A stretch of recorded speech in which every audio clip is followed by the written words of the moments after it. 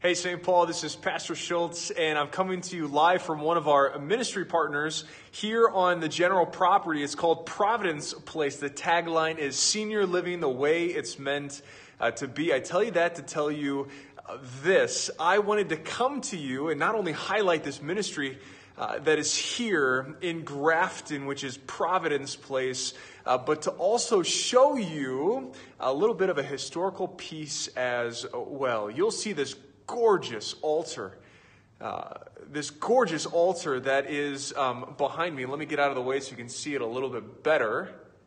But that gorgeous altar that is behind me has been such a special part of St. Paul history, going back at least to the 1940s, if not before, when we did some rehab work at our congregation and built a new site. It bounced back and forth to a few locations before finally ending up here. If I have the history right, and if you know the history even better, please let us know in the comments below. But this altar, I wanted to share with you today and highlight this ministry because I think it gets to the heart of what our friends and Holy Scriptures are talking about. St. Paul writes these words from 2 Timothy chapter 4 that we just heard this last weekend in church. Here's what the apostle writes to us today. As I look down and read the Scriptures, it says this. It says, preach the word. Be ready in season and out of season. Reprove, rebuke, and exhort, and with complete patience and teaching. For the time is coming when people will not endure sound teaching, but having itching ears, they will accumulate for themselves teachers to suit their own passions and turn away from listening to the truth and wander off into myths. As for you, though, be sober-minded. Endure suffering, do the work of an evangelist, fulfill your ministry. I tell you that to tell you this.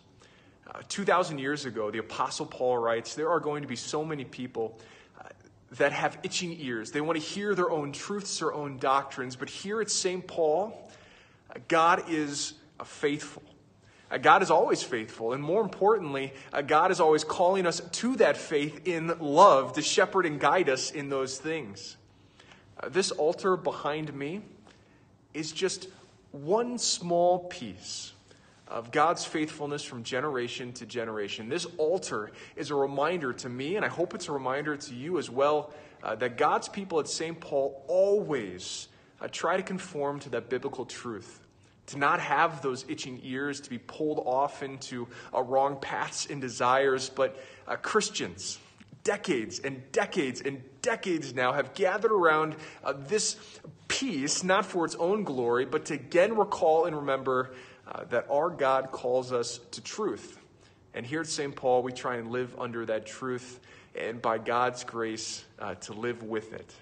I want to conclude with this final thought that we get to hear as St. Paul concludes chapter 4, or concludes this thought in chapter 4 from 2 Timothy. Here's what St. Paul says. For I have fought the good fight. I have finished the race. I have kept the faith. Henceforth there is laid up for me the crown of righteousness, which the Lord, the righteous judge, will award to me on that day. And not only to me, but also to all who have loved his appearing. Christians who gather around this altar love the appearing of Christ. Christians who gather around this altar long for that day when Christ will return. Christians who gather around this altar try and stay away from those itching ears, but yet conform to Christ and his word. And my point is this. Christian, stay steadfast in the truth that God has given to you. Read the Holy Scriptures. Don't be torn away or led away by itching ears into falsehoods that the devil, the world, and our sinful self tries to whisper into our ears, but rather be grounded constantly in God's word. Remember these people from the past, how they set that pattern for us of faithfulness, but always give glory to God, who calls us into that relationship with him, because he is preparing us and has already done so for that last day. I look forward to seeing some of you in the days to come, and if not on this side of glory, certainly on that last day when Christ calls us home. Jesus loves you, St. Paul. I look forward to seeing you soon as we conform to that holy will of God and as we celebrate that gift he has given to us of life everlasting. May God richly bless you. Have a great rest of the week. Thanks so much for watching. I'll see you soon. Bye-bye.